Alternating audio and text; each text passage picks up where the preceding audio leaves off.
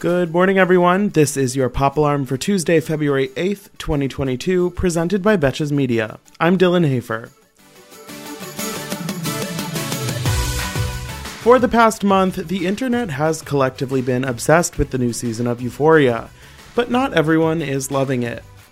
DARE, the totally effective drug resistance program where cops come into 5th grade classrooms and lecture kids about the horrors of having even a sip of alcohol, took issue with the show's portrayal of drug use among teenagers, claiming that the show, quote, chooses to misguidedly glorify and erroneously depict high school student drug use, addiction, anonymous sex, violence, and other destructive behaviors as common and widespread in today's world.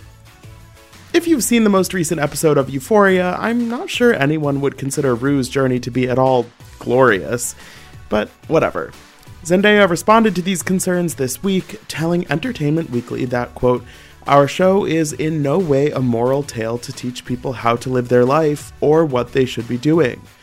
She said that the show is more focused on showing people who are in difficult situations that they're not alone, which is a nice way of telling DARE that some people might actually struggle with addiction, so they can kindly fuck off. Last week, HBO renewed Euphoria for a third season, so the folks at DARE can look forward to another year of coming up with a new set of dumb takes that no one asked for. Can't wait.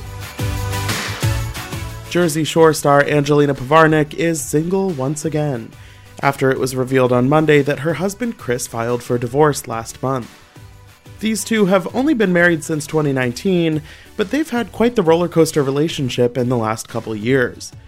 Povarnik once called her wedding her worst date, after her co-stars Snooki, JWoww, and Dina made an uncomfortable toast that caused a major fight, and things never really got better after that. Angelina initially filed for divorce last January, but later had the filing dismissed, though she said on an episode of Jersey Shore Family Vacation last year that her sex life with her husband was, quote, non-existent. In her own profound words, quote, it's like we'll fight, and then whoever starts the fight won't want to bang. So he don't want to bang, I don't want to bang, no one wants to bang. Wow, that is honestly tragic that no one wanted to bang.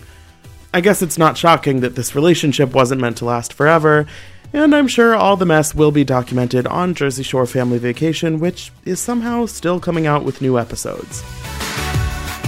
On the flip side of the divorce coin, separated spouses Armie Hammer and Elizabeth Chambers may be in the process of reconciling, a year after shocking allegations of sexual assault and possible cannibalistic tendencies essentially ruined Hammer's career. Elizabeth Chambers filed for divorce back in 2020, with the pair announcing that they'd, quote, decided to turn the page and move on from their marriage.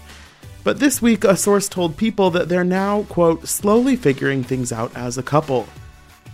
Of course, the source says co-parenting their children together still comes first, but it seems like they might be moving in the direction of getting back together. Honestly, I don't understand this. I've never been married to a man that's been accused of wanting to barbecue human ribs, but I just sort of feel like that kind of thing would be a deal breaker for me. Sorry if that makes me picky, but what on earth would make Elizabeth think there's a future there? Just take the child support payments and run, girl. Notably, this news happened to drop the same week that one of the last remaining projects in Armie Hammer's pipeline, the long-delayed movie Death on the Nile, drops in theaters. Hammer has been pretty conspicuously absent from the marketing campaign for the movie, but he's still in it just the same. But Elizabeth, sweetie, once this movie comes out, he's going to go back to being just another unemployed actor with a questionable past and an even more questionable future.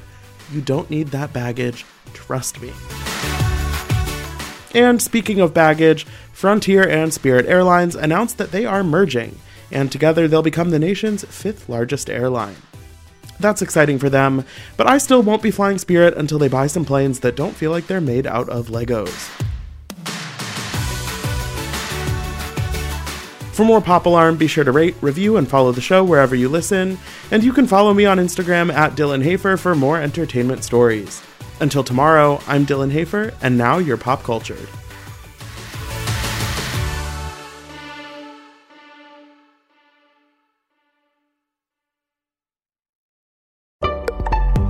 Betches.